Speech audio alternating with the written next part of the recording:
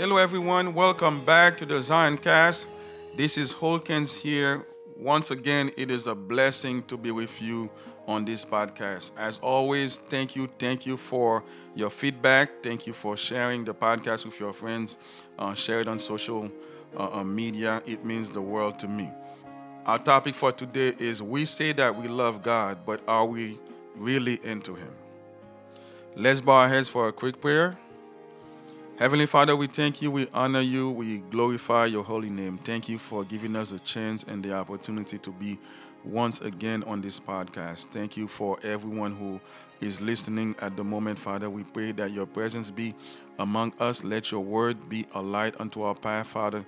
We pray that those who are listening, Father, that you bless them, Father. We thank you, we honor you. Please be with us, and we pray you in the name of your Son, Jesus. Amen. Our topic for today is, are you really into him? Our text is found in Genesis chapter 29.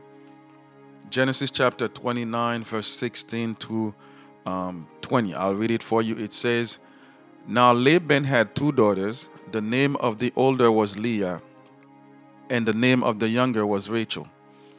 Leah had weak eyes, but Rachel had a lovely figure and was beautiful.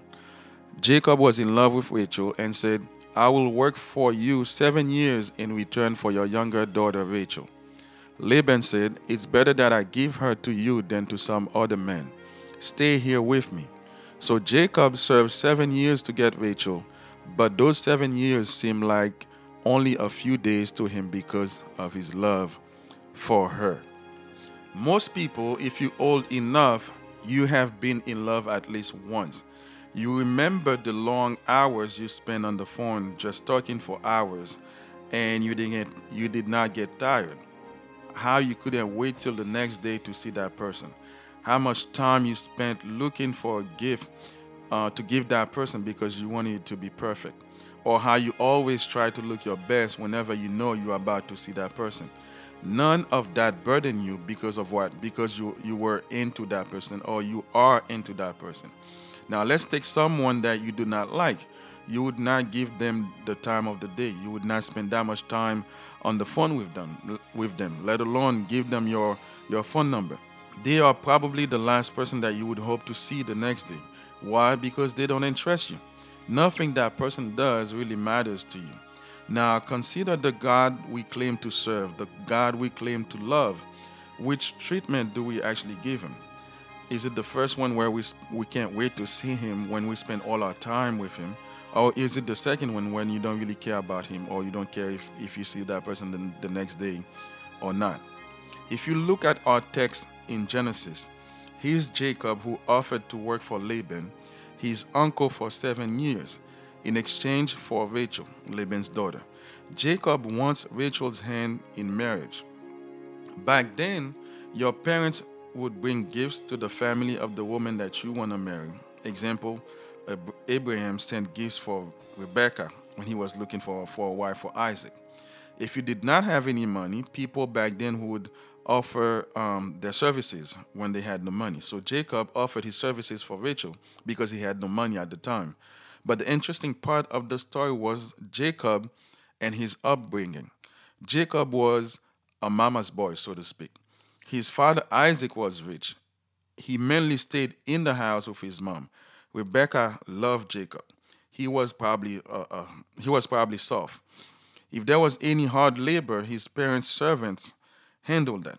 Now Jacob is offering himself to work for Laban so he can marry Rachel. Why? Because he loved her. He changed for her. Because he loved her, he did more than he was accustomed to doing before when he was at his parents' house. Now, this is not a sermon, but more of a conversation.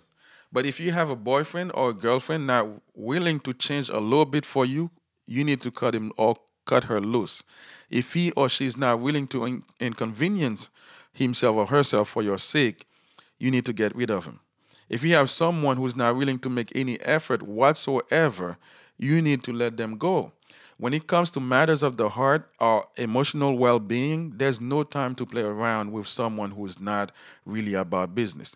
You don't even need Jesus to come and tell you that this person is not the one. You already know. Now, this man, Jacob, he's about to do something that he's never done before. Why? Because he loved Rachel.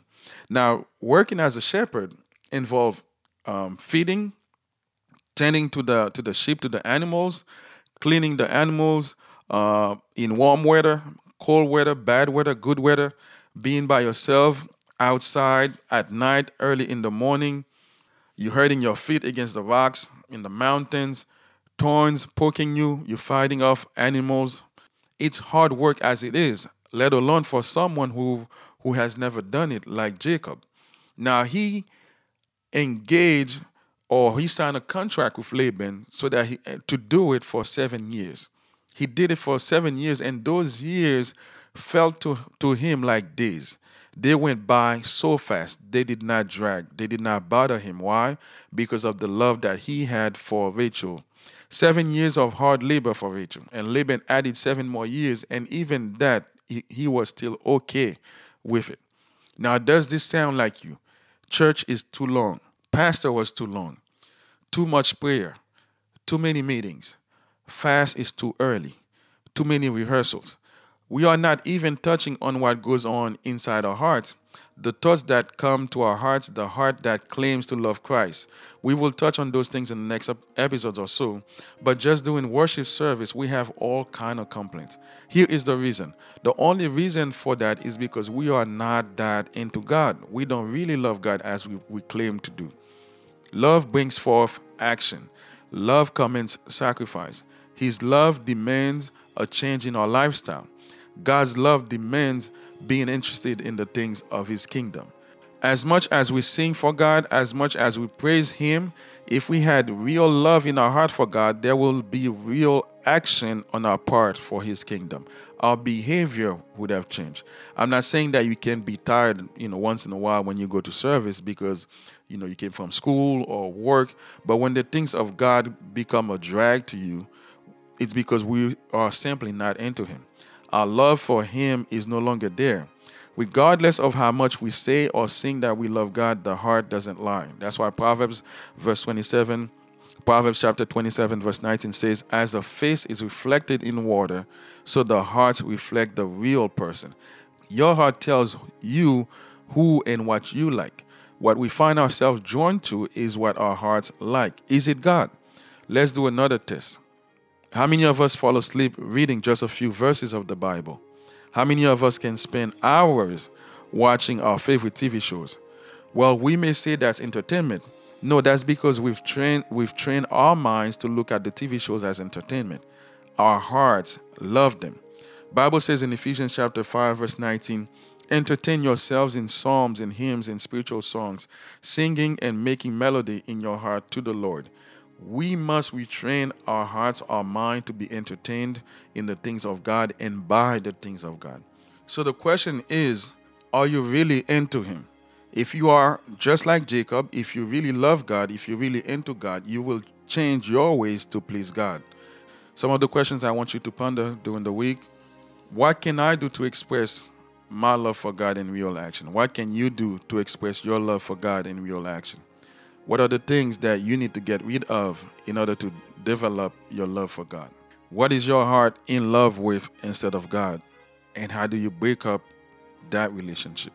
All right, guys, this is our episode for this week. Have a wonderful week. Thank you for joining me. God bless you. See you soon. Bye.